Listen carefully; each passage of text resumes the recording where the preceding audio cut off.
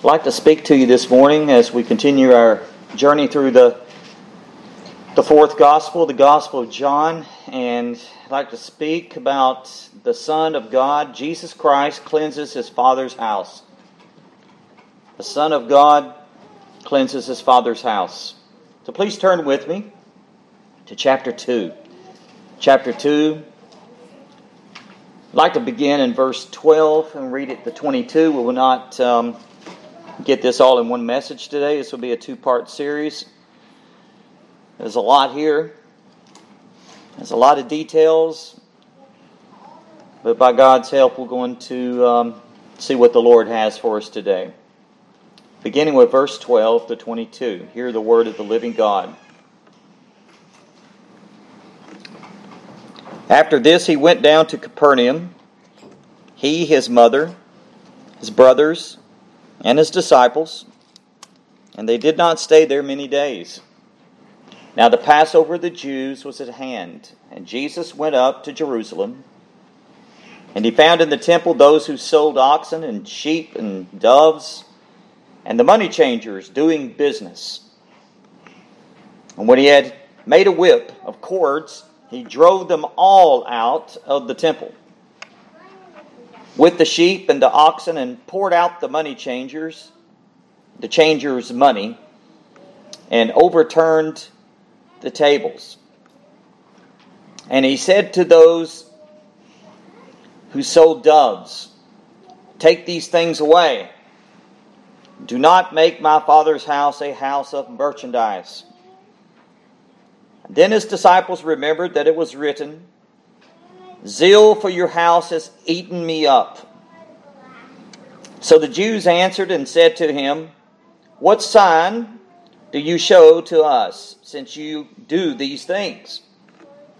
Jesus answered and said to them, "Destroy this temple, and in 3 days I will raise it up."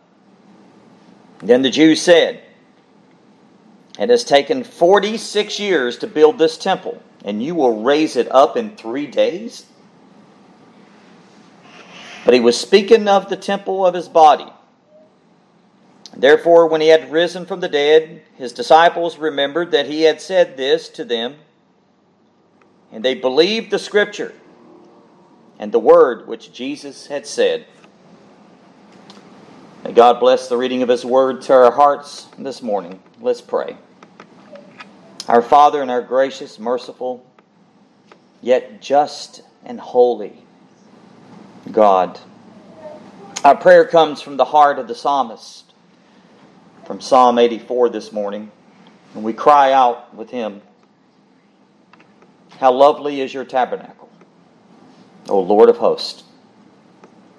My soul longs, yes, even faints, for the courts of the Lord, and my heart and my flesh cry out for the living God." Lord, I pray that this will be our passion and our utmost desire in life and even in death when the time comes to call us home. Lord, to behold your face. Lord, to behold the beauty of your holiness. Help us to understand this, Lord. By your blessed Holy Spirit this morning, Lord, I pray that you would sanctify us wholly. Cause us to understand, Lord. We cannot do nothing unless your Holy Spirit gives us the power and the illumination from your word. We thank you for your word, Father, and we bless you for it.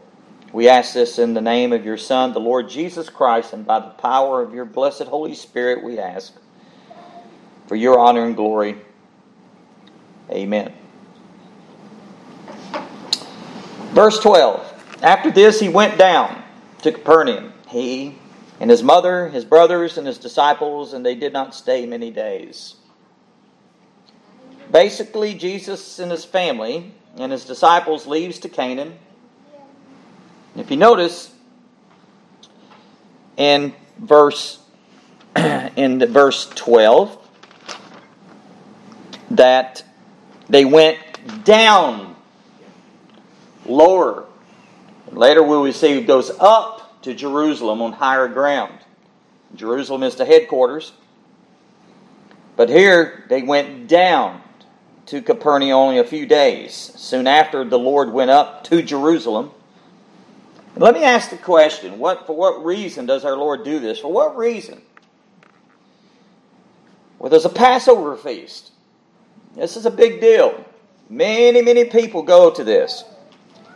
Basically, if you study the feast, there are 3 annual feasts that each Jewish man was required to attend annually in the holy city Jerusalem. The first one here is, of course, the Passover. The Passover feast is one. These are the main feasts. The second feast would be the Feast of Pentecost. The Feast of Pentecost. You had the Passover, then you had the Feast of Pentecost. And then third is the Feast of Tabernacles. Passover, Pentecost, and Tabernacles, in which our Lord Jesus deliberately, literally violates, by the way, the man-made religious traditions that were set forth by the Pharisees. And by their traditions, they annulled the Word of God. But Jesus perfectly upholds the law of God, as we well know. He upholds it in its perfect statutes and all of its perfection.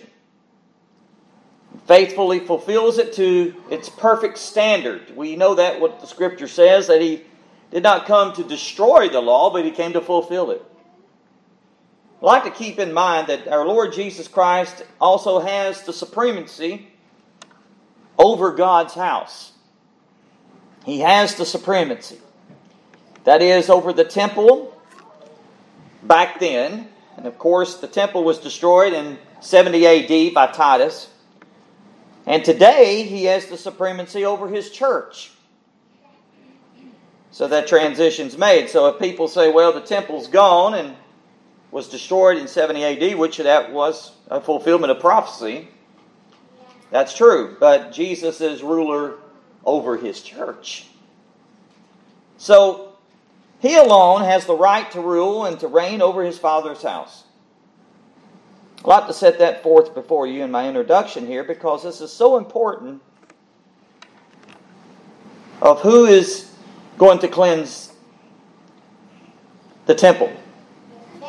Now, we have just witnessed by our Lord, as we have looked at in the past several weeks, the miracle of Canaan, which Jesus turns the water into wine, and a miracle, better yet, as the Word of God says, a sign that proves He is divine. It proves that He's the Messiah. It proves that He is the Word of God made flesh. That is John's purpose. He's evangelistic. And that He is God, who was with God, the Father. And He's the Son that was incarnate, made flesh, and by whom He made the worlds.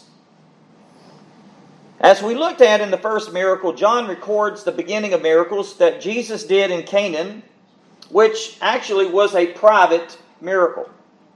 A private miracle. And we looked at it as this was a very important sign, His very first miracle, that He did among family and friends. And our Lord embarks on His 3-year ministry.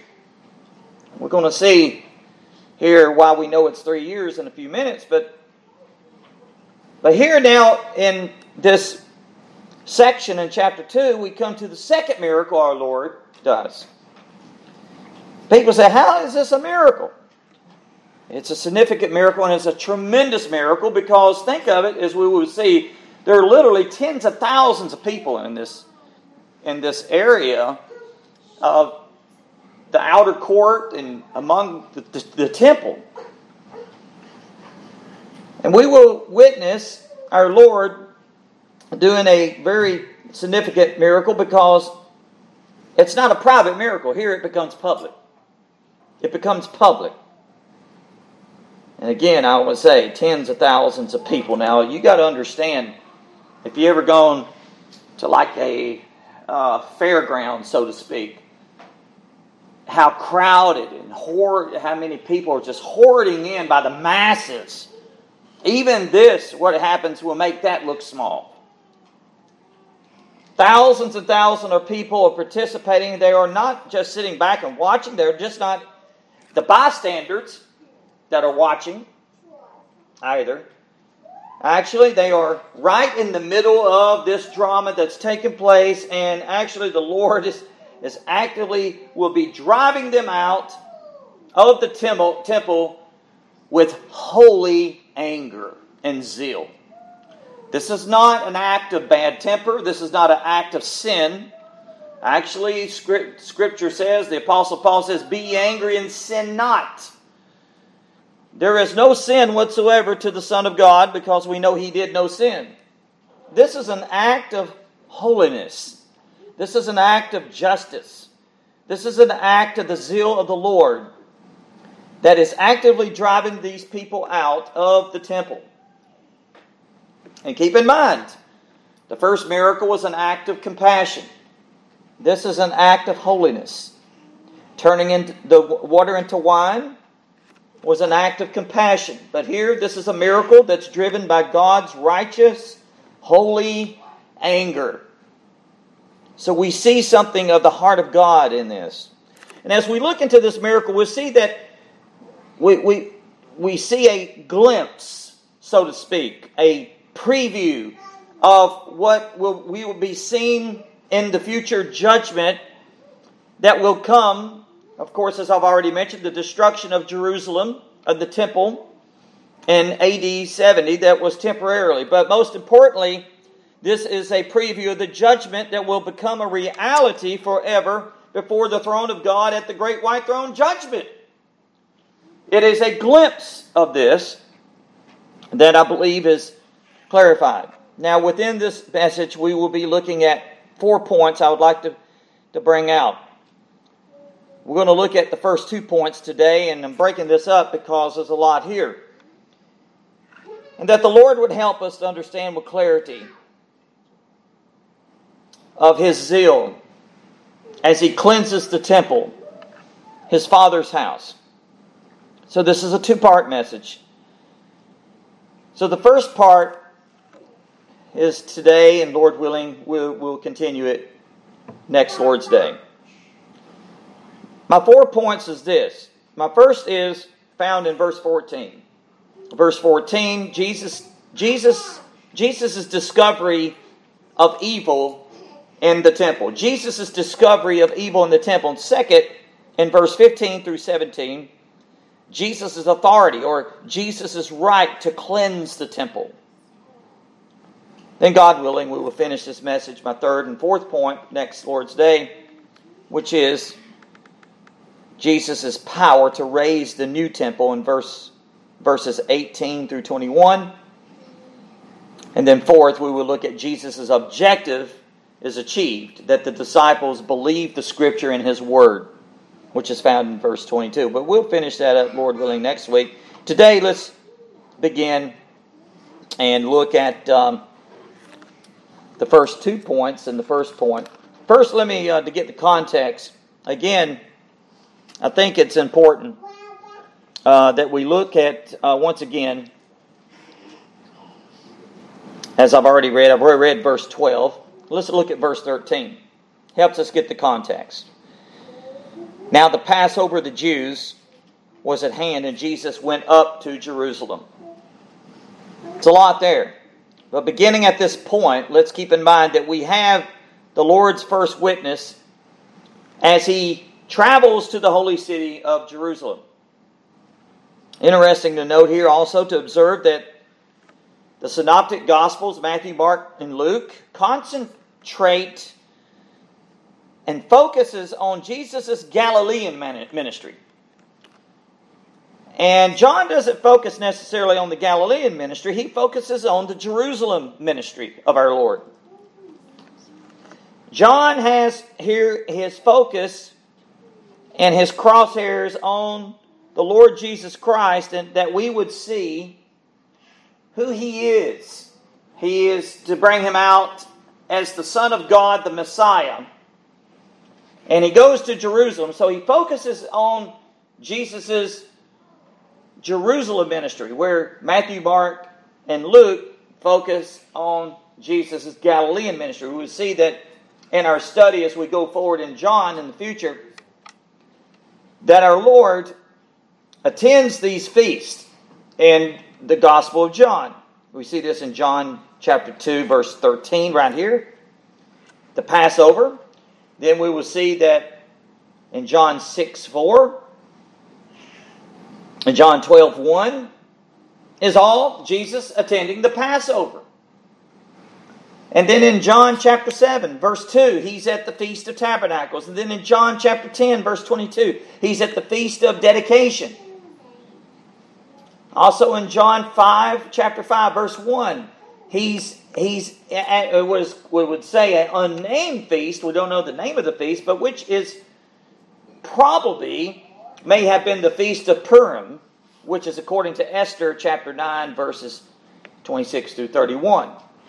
So our Lord is, being a devout Jew as He is, as the Son of Man, He is fulfilling the law and He attends these feasts. So as, again, the Synoptic Gospels focus on our Lord's Galilean ministry, John focuses on His Jerusalem ministry. And the reason I bring that out is because those different accounts do not contradict each other. As, in parentheses here, as liberal theologians would like to see that contradict each other. They'd like to make it that so that they can say, oh, this is, the Word of God is in contradiction to one another, but the Word of God is not. Instead, can I say this? It actually complements each other. It complements each other and prove to us that our Lord's 3-year ministry and the signs that followed Him, that He is truly the Messiah. He is the Son of the living God. He is the King of Israel. He's the Christ. He's the Anointed One. So in this phase of His 3-year ministry, it continues all the way through chapter 3 and verse 21 in John's Gospel, in this Jerusalem ministry. And He both began and ended His public ministry by cleansing the temple at Passover time. Twice the Lord deliberately does this. There's a cleansing. It's interesting too to note that He cleanses it here at the beginning of His ministry, and He cleanses it again at the end of His 3-year ministry. And within that manner of time, it's like in 3 years, they're right back doing the same thing. But this is a miracle. Here He is at the Passover. Very significant. You know, Jesus is our Passover, right? He's our Passover lamb. The Passover was an annual feast commemorating the time when the children of Israel were delivered by the power of God, as we know the story from Exodus chapter 12, from the slavery in Egypt by the tyrant hand of Pharaoh, and the children of Israel led through the Red Sea as God opened up the sea, and they walked on dry land, and actually they went into the wilderness and then eventually to the promised land. God delivered them. God is a God of deliverance. So the first celebration of the Passover is actually recorded there in Exodus 12. So here we see as the Son of Man, Jesus, again, He's a devout Jew. He goes up. He went up to Jerusalem for this important feast on the Jewish calendar. And then verse 14. This is point 1. Jesus' discovery of evil in the temple. He discovers evil in the temple. Scripture says, and He found in the temple those who sold oxen and sheep and doves and the money changers doing business. Doing business. Again, this is no small gathering. There's tens of thousands of people, literally tens of thousands of people gathered here at the Passover. People that came all over, came from all different directions, comes to this celebration.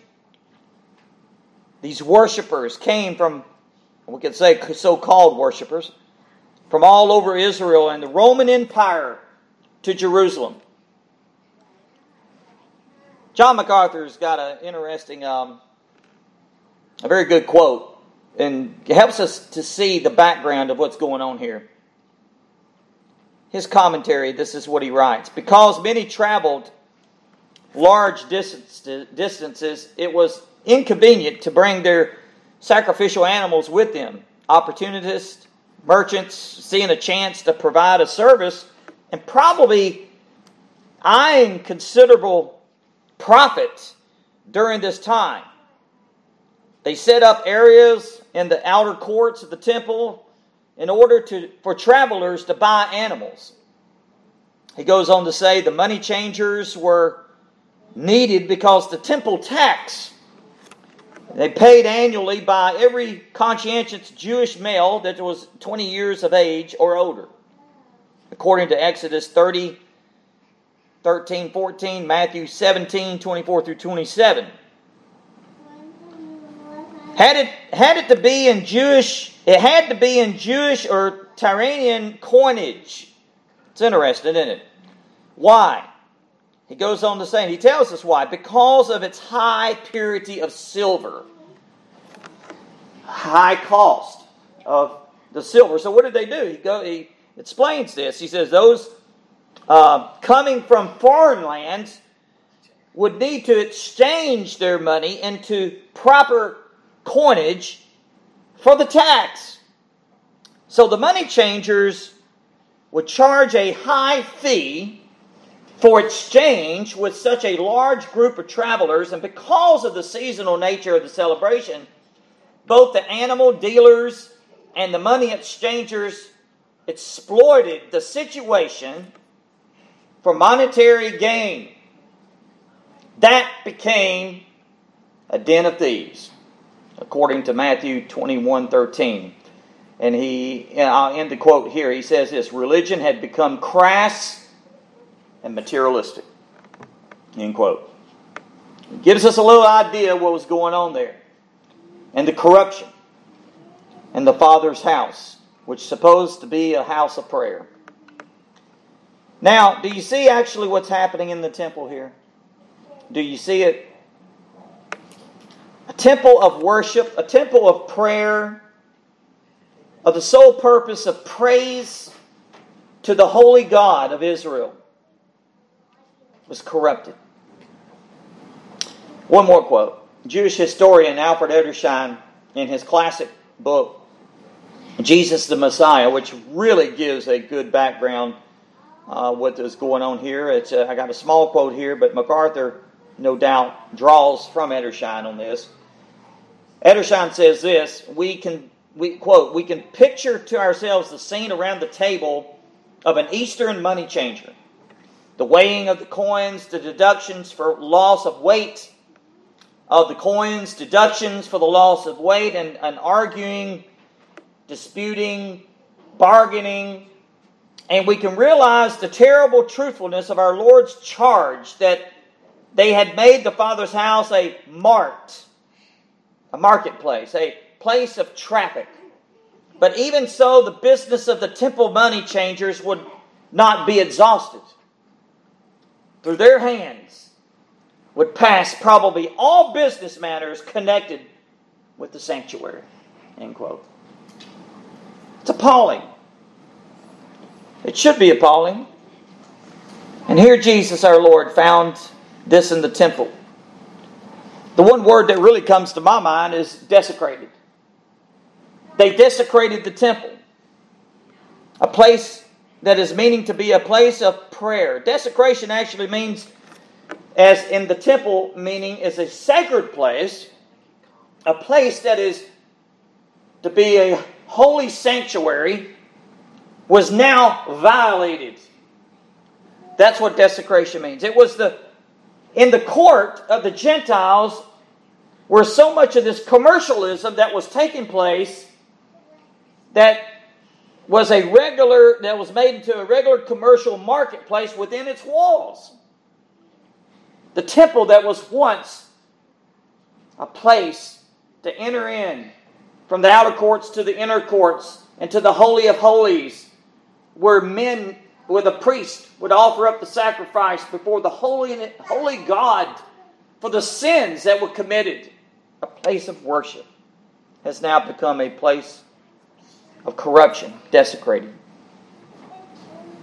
And how did a commercial, I got a question here, think of this, how did a commercial marketplace like this, a market within the temple, ever get into the temple of God? How did this happen? That's a good question, isn't it? Well, this desecration didn't happen overnight. There was a time period. And I really believe this.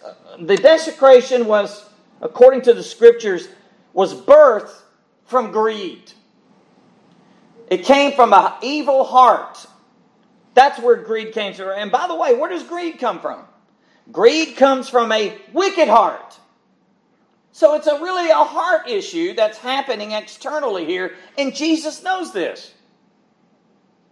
Because how do we know this? Because if you see, He's the discerner of hearts, and we'll see this later on. But now in verse 23, now when He was in Jerusalem at the Passover during the feast, many believed in His name when they saw the signs that He did. In verse 24, but Jesus did not commit Himself to them because He knew all men.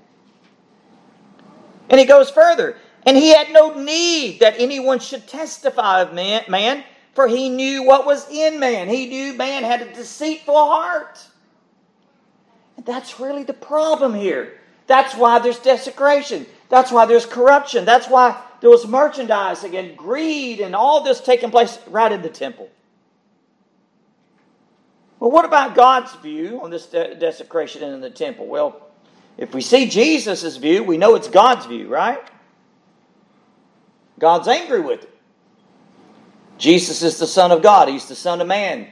He's angry with it. It ignites. It fires Him. The zeal just blazes up in Him to cleanse His Father's house. Let's look a little bit in the Old Testament what God says about this. Turn with me to Isaiah, please. Isaiah chapter 1 really lays into this and gives us a very good understanding as what Jesus felt being God in the flesh. And the Father's house. And He found that the Father's house became a marketplace of oxen and sheep and doves were sold. But look at Isaiah 1. Starting with verse 11. To what purpose, the Lord says here, is the multitude of your sacrifices to me? Says the Lord, I have had enough of burnt offerings of rams. Listen carefully to the Lord's language here through the prophet Isaiah. I've had enough of burnt offerings of rams and the fat of fed cattle. I do not delight in the blood of bulls or of lambs or goats. There's a reason why. He tells. He says, when you come to appear before me, who has required this from your hand? To trample my courts. That's in question. Who has required this from your hand to trample my courts? In verse 13, bring no more futile sacrifices. Incense is an abomination to me. The new moons, the Sabbaths, the calling of the assemblies. I cannot I cannot endure iniquity and the sacred meeting. Your new moons and your appointed feasts my soul hates. They are a trouble to me. I am weary of bearing them. And then he says in verse 15, when you spread out your hands, I will hide my eyes from you. And even though you make many prayers, listen to that, many prayers I will not hear. Your hands are full of blood. And then he says this, wash yourselves, make yourselves clean, and put away the evil of your doings before my eyes. Cease to do evil, learn to do good, seek justice, rebuke the oppressor, defend the fatherless, plead for the widow. In verse 18, he gives the invitation, come down, let us reason together, says the Lord. Notice how merciful God is, but yet He's so holy. Come now, let us reason together, says the Lord. Though your sins are like scarlet, they shall be as white as snow, and though they be red like crimson, they shall be as wool. And if you are willing and obedient, you shall eat the good of the land. But if you refuse and rebel, You shall be devoured by the sword. In other words, judgment will come, for the mouth of the Lord has spoken. Folks, that's God's view of it. This is all, in other words, He was sick and tired of these people that had hands full of blood. It was nothing but religion, externalism, to play church. Don't we see this today? A lot of people play in church. And God says, Jesus even said it to the Pharisees, you honor me with your lips. You give lip service, but your heart is far from me. This is what Jesus said. This is how God feels. All the prayers, all the sacrifices, all that externalism is not going to do any good. And Jesus and God says it in Isaiah, wash yourselves, make yourselves clean. Put away your evil, your doings from before my eyes. This is actually repentance. This is the definition of what repentance is in detail. Stop it. Cease to do evil. Learn to do good. Seek justice. Rebuke the oppressor. Defend the fatherless. Plead for the widow. And James says that pure religion, that's pure and undefiled religion. So the Lord comes to the temple. He finds the sheep, the oxen, the doves, these animals that were to be sacrificed were sold there, and tens of thousands who attended the great feast were... Wow, can you even imagine the loudest of all this, what's going on, the commercial, the commotion, and all these people in the marketplace not even having a thought of the holiness of God, and all they wanted was the money. Greed. And our picture would still, even thinking of this, would even come short of the actual scene. There's much more details here. Can you picture thousands of animals and people and all that's going on here, and the smells and the people just defiling the temple of God, all in the name of God. A place that's supposed to be a house of prayer and worship. For what? For what? For greed. For gain. For filthy lucre, as the old King James puts it. The temple was a place of prayer, and now it's become a den of thieves. The tragedy of all this business was carried on in the courts of the Gentiles, and the temple is like business as usual. And this was the place where the Jews should have been meeting the Gentiles and telling them about the one and true holy God. That's what's supposed to have been happening. The Gentiles didn't know about this God, but that was the outer court. But the Jewish people that should have known better should have said, this God that we worship is a God of holiness. There's no fear of God. Don't we see the same today? With the charlatans that has filled the church. Churches by the dozens. We touched on it today. And they're good speakers. They can tell you the stories. They're motivational speakers. But they have nothing to do with Jesus and His sufferings and His cross. They said, you see them on the television all the time. These charlatans pleading and begging for money. Send me this much money and God will bless you with more and more. All in the name of God. How does God feel about that? And folks, all of a suddenly, I like this. Suddenly, the Lord comes to His temple.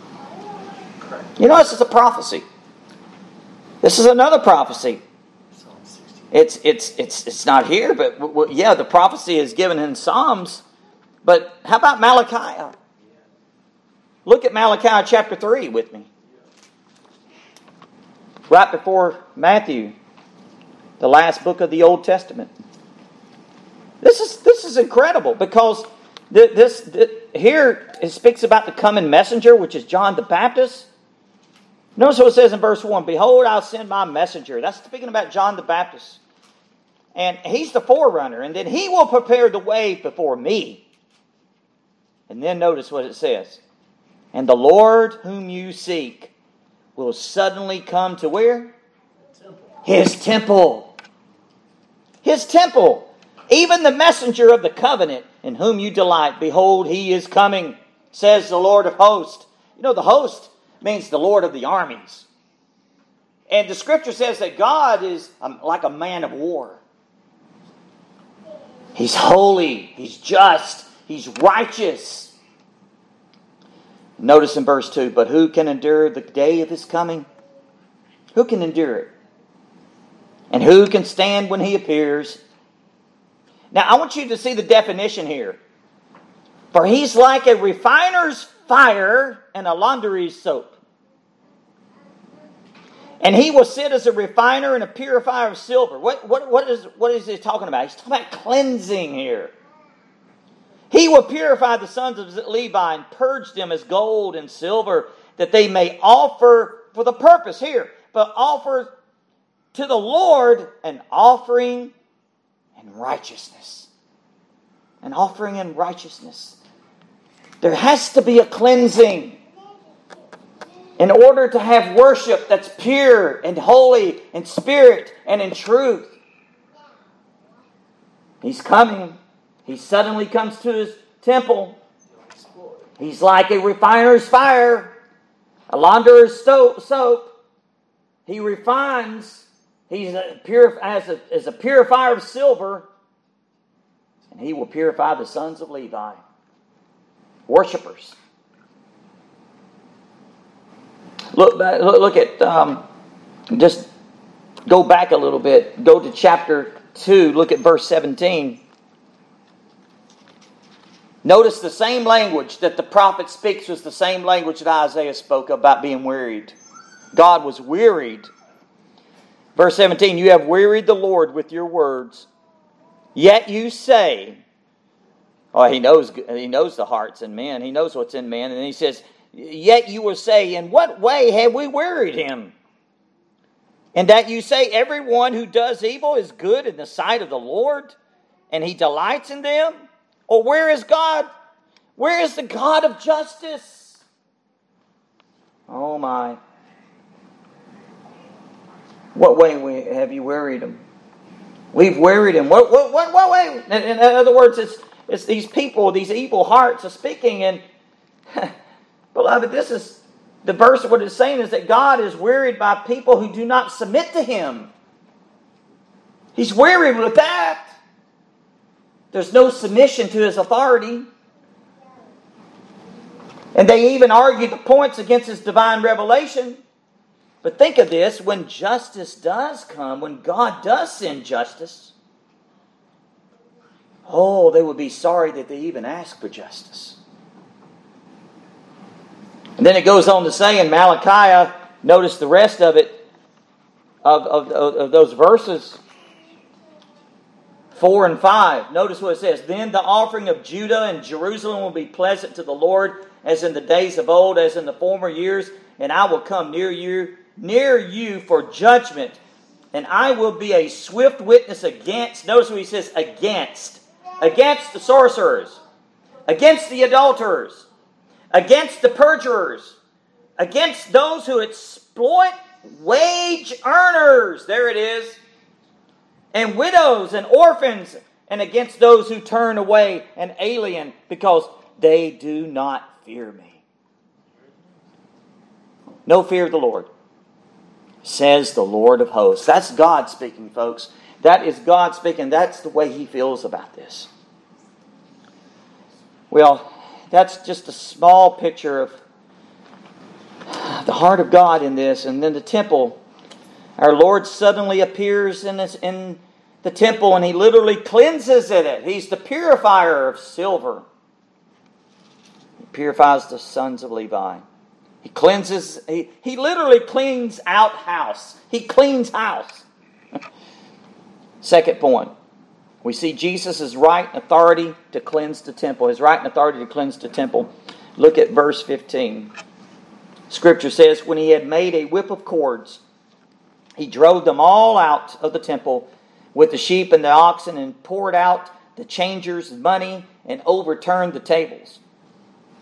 First, we see that Jesus made a whip of cords. I've heard so many people even say to me, when the Lord got angry that day, He just whipped people and beat them. No, there's nothing in the Scriptures about Jesus beating people here. Nothing. Where's people get these ideas? They read into it their thoughts, but that's not what the text says. He actually made a whip of cords. Where did the cords come from? This is interesting because the cords, think of it, all the animals that were there, thousands and thousands of animals. There would be cords of rope lying around all over the place that would literally drive the animals. There were animals everywhere, and the animals had to be tied with the ropes as well. Not only drive them, but tied with ropes with the crates in the marketplace. It's become a marketplace, sad to say. But Jesus picks up cords. He made the cords out of ropes, and he braided them into a scourge. He does this for a reason. Like Brother Lawson said, a one-man SWAT team. Isn't it the truth? Jesus was think of this. One man, the Son of Man, against thousands, tens of thousands of people. One man braided cords with ropes. 10,000s of people who had no idea who would do this. They didn't know who he was. They will find out. Jesus makes a whip, a scourge, and his power is unleashed. Wouldn't you say that this is a tremendous miracle? You know, we would have a hard time just driving out. This little building was full. If it was a serious situation to drive out people out of here. But Jesus drove out tens of thousands of people in his Father's house. In the temple, he drives them out. That's a miracle. It's a huge miracle. And that's what the Scripture says. Notice, he drove them all out of the temple. He drove them all out. The temple was the Father's house, and he would not have it. He would not have these religious, filthy Pharisees desecrate his Father's temple. It's interesting in Luke chapter 2. I've already referred to this, but it bears repeating again. In verse 49 and 50, we see the first words of our Lord Jesus Christ at the age of 12 years old. Luke says this, and he said to them, speaking of Mary and Joseph, they go looking for him. It's like they find him among the doctors and the lawyers and the teachers, and they come after him, and they actually ask, where have you been? And he says, why do you seek me? Did you not know that I must be about my Father's business? Even that, there he is revealing who he is. Isn't that great? 12 years old. And you know what the Scripture says in verse 50? But they did not understand the statement which he spoke to them. They didn't understand it. I got to thinking about this. Have you ever wondered that if Mary was there that day with the family and the disciples? That day that Mary, something might have clicked. And I think at the miracle of Canaan and Jesus turning the water into wine, something clicked too and said, this is no ordinary man. But here, it must have went through her mind about, he's doing business now. He's doing his Father's business. His Father's business. Now in the temple, they were doing business as usual, but Jesus came to do Father's business, and there was a complete contradiction in what they were doing and what he's going to do. He's going to cleanse it. And he does. He drives them all out. He attended the Father's business for the very first time here. The wicked money changers were doing their business as usual, as I said, and then turning into the Father's house into a place of business, a den of thieves, and now Jesus does his Father's business. Cleanses it. He drove them all out. That's how he did it. He drove them all out. He basically drove the merchants out, the money changers, the people that was doing corrupt business. He overturned the table of the money changers. Warren Wiersbe says this here. Quote, the condition of the temple was a vivid indication of the spiritual condition of the nation. Their religion was a dull routine presided over by worldly-minded men whose main desire was to exercise authority and get rich.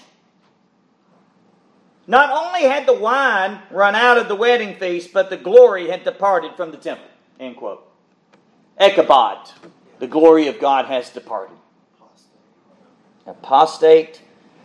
Now the glory of God was gone. You know, the Apostle Paul even jump with me to the 1 Timothy chapter 6. And listen to the Apostle Paul, what he says about this.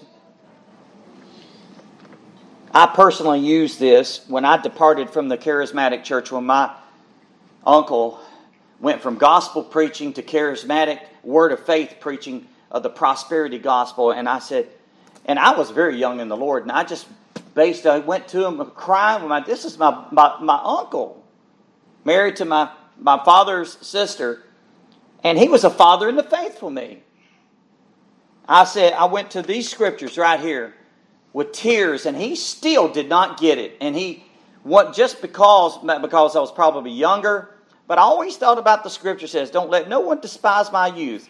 And I still respected him, and I didn't want to rebuke an elder because the scripture says against that too. And I was very careful, but I came to him as a nephew and as a Christian and as a young convert, and I said, Uncle Wendell, listen to what the scripture says.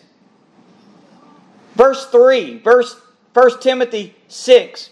If anyone teaches otherwise, does not consent to the wholesome words, even the words of our Lord Jesus Christ, and to the doctrine which accords with godliness, he is proud, knowing nothing, but is obsessed with disputes and arguments over words from which come envy, strife, reviling, evil suspicions, useless wranglings of men, corrupt minds, and destitute of the truth. No wonder he got mad at me, right? But this is God's word. Who suppose that godliness is a means of gain. Don't we see that in the Word of Faith movement today? From such withdraw yourself. I literally took that as a command from me to withdraw myself. And ever since that time until the day of his death, we had a wall up. But you know, I could not. I had to depart. He thought it was because I got brainwashed going to Bible seminary. That's not the case. I said, no, I'm Bible washed. And I was basically saying, look, and then it goes on. Now godliness with contentment is what? Great gain. And then Paul says, well, for we brought nothing into this world, and it is certain we can carry nothing out. As Spurgeon says, hold things with a loose grip, because it's all going to go. And having food and clothing, with these we shall be content. And then he says this in verse 9, but those who desire to be rich fall into temptation. He's speaking to the church, folks. They desire to be rich, fall into temptation and a snare, and to many foolish and harmful lusts, which drown men in destruction and perdition. Why? Verse 10, for the love of money is a root of all kinds of evil, for which some have strayed from the faith in their greediness and pierced themselves through with many sorrows. See, that'll take you into an apostate way into the road of hell, because it's an idol. It's an idol. And God has taken second place, third place, fourth place, and it goes downward. So there was absolutely nothing cruel or unjust in any way our Lord's zealous actions that He brought to the temple here. There was simply an indication and demonstration of His holiness, His righteousness against the sin of greed. What? You ever thought about how our Lord would think of things if He was... He sees it, of course. He sees and beholds it. But what if He was here in the flesh and He were to go to churches, and if He was around in America and looking at these so-called televangelists begging and using the name of God for greed and gain. Ill-gotten gain, as the Southerners would say. Look at verse 16 and 17. And he said to those who sold doves, take these things away.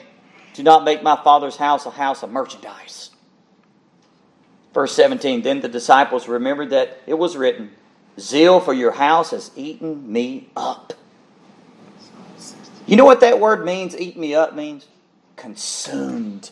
Folks, Jesus was consumed with the zeal of God. Disciples remembered it. The cleansing of the temple was the first public presentation of Jesus to Israel. An important one, by the way, because he presented himself as the Messiah. The Messiah's ministry began in the temple. He came to purify his Father's house, according as we read in Malachi 3, 1 through 3. This is my Father's house. This was a direct expression of his distinct claim as the Messiah. At the wedding of Canaan, he demonstrates his deity as an act of mercy and care. And here in Jerusalem, in the temple, he showed his power and his authority. And that's why they came to him. We'll look at it, Lord willing, next week. But these religious people, the Jews, answered and said to him, what sign do you do these things since you do these things? You show us since you do these things. In other words, who do you think you are, in our words today? They're basically asking Jesus, who do you think you are? What kind of authority do you have? Oh, beloved, we know that answer, don't we? We're talking about the one, this is the Son of God in flesh. This is God in flesh. He's the one that is to be worshipped in flesh. Jesus said, as we've been looking at in the Sunday school lesson about discipleship, making disciples, Jesus says, all authority is given to me, not some, all authority. Well, we'll look at that next Lord's Day. He shows his power and his authority. So these, at the time here, those 6 disciples, these 6 disciples, as we've looked at, they knew their Old Testament very well, folks. They knew their Old Testament very well because immediately they thought of Psalm 69:9. And I'll read it to you. Because the zeal for your house has eaten me up, and the reproaches of those who reproach you have fallen on me. That's David speaking. The disciples knew that passage from Psalm very well. David wrote it. And now what was David doing? David was actually calling for worship. He was calling for true worship. And he says this. Basically, this is what he's saying. He's calling for people of God for true worship. And what does he get back in return? He gets resistance. He gets hatred. He gets hostility. Verse 10. Look at verse 10 of Psalm 69. When I wept and chastened my soul with fasting, that became my reproach. And then verses 11 through 12. I also made sackcloth my garment, and I became a byword to them. Those who sit in the gates speak against me, and I am a song of the drunkards. Pain, folks. He understood the pain. He was a man after God's own heart. And here he was calling Israel in song to turn to God in true worship. So what's this text actually saying in regards to the house of God? A lot. David is describing himself as a zealot for the house of God. Is he a zealot just to be a zealot? No. You know why he is zealous for God's house? Because of God's glory. Because of God's holiness. Go through the whole book of Psalms and the Psalter, and time again, he talks about worship the Lord in the beauty of holiness. Worship the Lord for He's great and mighty in deeds. Worship the Lord in His purity and who He is. Oh, magnify the Lord with me. Let's sing songs of praise, as Brother Keith was talking about this morning. Look, folks, that's what David is talking about. He's saying, let's return back to worship, and then he gets resistance. He does the very best to call them back to faithfulness. But they're hating him for it. In verse 9, the zeal for your house has consumed me, eaten me up. What about our Lord Jesus Christ? The perfect, holy man, the Messiah himself, totally consumed with the zeal. Why? Why? Again, simple question, simple answer. Because devotion for God's glory. Folks, this is the demarcation line here that separates it. Excuse me. For God's honor, the Father's house and reverence. And David felt this. Jesus felt it. And Jesus felt it far deeper because He's God in flesh. Consumed with the glory of God. David was consumed with God's glory. Jesus, that's his heart. His Father to be glorified, and he saw that his Father wasn't being glorified. And Jesus demonstrated righteous, holy anger against the irreverence and blasphemy because God's name was taken in vain. Look at the law of God. That's always in the Jewish mindset of worship. That's what God was basically saying in those 10 commandments. Thou shalt worship the Lord thy God, and Him only shalt thou serve. Shall not have no other gods before me. Shall not worship any other images made in the image of man and so forth. And then the 4th commandment. Keep the Sabbath day and keep it holy. That goes on. That's not done away with. Even though the Sabbath day is changed into the Lord's day, because we call it the Lord's day because of the resurrection. We don't make it a Saturday Sabbath like Jews did. No, the transition's been made, but there's something there. See, it speaks of worship. The first 4 commandments, actually the first 3, the 4th is like right in between to divide the vertical to the horizontal. Because we get a little foretaste of heaven when we come to meet together and sing the hymns and hear the preached word and worship our God in the beauty of His holiness. Because there's a reason we come together, right? There's horizontal. But first of all, there's worship vertically. And I love this. My old seminary professor, he put that on the chalkboard like R.C. loved to do. He drew the line vertical, and then he drew a line horizontal. What do you have? The cross of our Lord Jesus Christ. That's where man is reconciled up. Sinful man is reconciled to a holy God.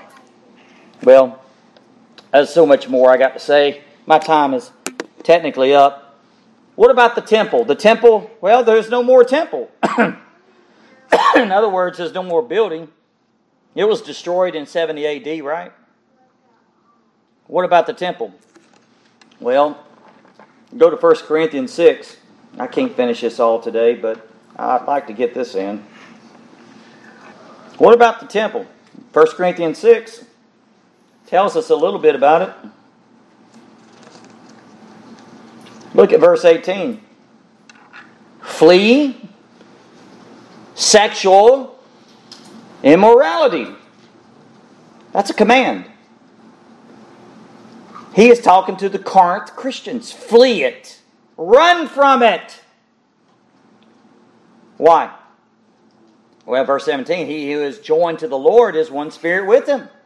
What does God have to do with this corruption, this sinning against your body, immorality, fornication, adultery? And then he says this, every sin, in verse 18, every sin that a man does is outside of the body. But he who commits sexual immorality sins against his own body. That's the reason why. The body means something. At first, it's a problem with the heart. But then he says this, do you not know that your body is the temple of the Holy Spirit, who is in you, whom you have from God, and you are not your own? In other words, you have no rights to do what you want to do with your body. You hear this all the time in our culture, even among Christians. Don't you tell me what I have to do with my body. But when Jesus is Lord, and He is Lord, and He comes to dwell within our body, You can't do what you want to do with it because the temple is the Holy Spirit. It's the temple of the Holy Spirit. That has become the temple. Remember Jesus driving out the filth and the whoremongers and the sin polluters and the greed? Jesus literally now comes within us, lives within our body by the Holy Spirit, and He drives it out of us. That's sanctification, folks. Isn't that wonderful? He drives it out. Aren't you glad? And then He says this, for you were bought. This is the reason why. Why can't I do what I want to with my body? You've been bought with a price. A high cost of God, the precious blood of the Lamb. And then He says this, here it is. Therefore glorify God in your body. Glorify God in your body. And in your spirit, which are God's. That's why Paul says you've been bought with a price. You don't belong to yourself. You belong to Jesus. He purchased us. He bought us with His precious blood, and we don't do what we like to do. We do what God loves, and God abides within. I like what Tozer said. He said, when the Holy Spirit takes up residence within you, he says, you could be sure of one thing. He will not have no truck with the world.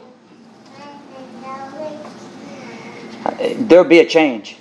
Sanctification will take place. And if justification happens, sanctification would happen. Wow, there's so much more I could say about this. I was going to go to 1 Peter 4 about judgment begins at the house of God. I'll save that for another day. My time's up. I think this is a good place to end. This is a lot for us. How would I end in saying this? You know, the glory of God matters, and that's the most important thing about the Christian. Well, it's all about the glory of God. That's what our lives are about. We are to glorify God in everything that we do.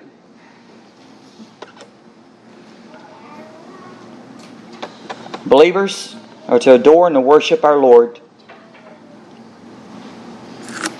Let me just quote one more from the Scriptures, and we'll close with this. We're familiar with this. Preached on it. Keith has mentioned it. I believe Ben's mentioned it. We've all mentioned it here. You know it. Verse 10, chapter 2, Psalm. Let me go to verse 9. You shall break them with a rod of iron. Jesus comes. He shall dash them to pieces like a potter's vessel. Now therefore be wise, O kings. Be instructed, you judges of the earth. Serve the Lord with fear. Rejoice and rejoice with trembling. And kiss the Son, lest He be angry. That kissing the Son is kissing at His feet, not like a Judas betrayal, kissing the face of Jesus, but like Mary kissing His feet. Kiss the Son, lest He be angry. You don't want Him angry at you. And you perish in the way, and when His wrath is kindled but a little, blessed are all those who put their trust in Him. You know, when Jesus cleansed the temple, we saw a demonstration of His wrath kindled a little. One day, when He comes back in power and glory with all the holy angels, folks, we're going to see it. In its full manifestation. Jesus is going to purify the church once again. Bride's getting herself ready. The remnant. Aren't you glad? He will be glorified with His saints in the day He comes. Let's pray. Our Heavenly Father, we thank You. There's so much here in this text, Lord. We thank You. Lord Jesus, although, Lord, You honored and obeyed the law perfectly, Lord Jesus, You also fulfilled the law to its fullest. And Lord, when the Lord Jesus comes back, He will be coming back in power and glory. But we thank You for the first coming, that He came to be the substitute for our sin, our sacrifice. No more these animals are to be sacrificed in the old temple, but now the one substitute, the one sacrifice, the Lamb of God, substituted and died in our place for our sins. Sins of all who put their trust in you, oh Lord. In your name, Lord, we praise you for this time together, Lord. We thank you for your amazing grace, your amazing plan of redemption. And despite Israel's rejection of their Messiah, Lord, we thank you for the salvation that has come to us, to the Gentiles. Lord, you're still doing a great work. You're still cleansing your temples. Many, many temples that are yours, that belong to you. The temple of our body, the temple of the Holy Spirit. Cleanse us, Lord. May we have a time of, we always examine ourselves and judge ourselves that we may not be judged. Thank you, Father, for your great plan of salvation that was all completed in the Lord Jesus Christ. And Lord, and one day we anticipate with faith the day when Jesus Christ will come back in power and glory with all the holy angels and be glorified in the saints. Lord, we thank you for this time of worship, and we praise you, and we ask these things in the name of the Lord Jesus Christ and for His honor and glory. Amen and amen.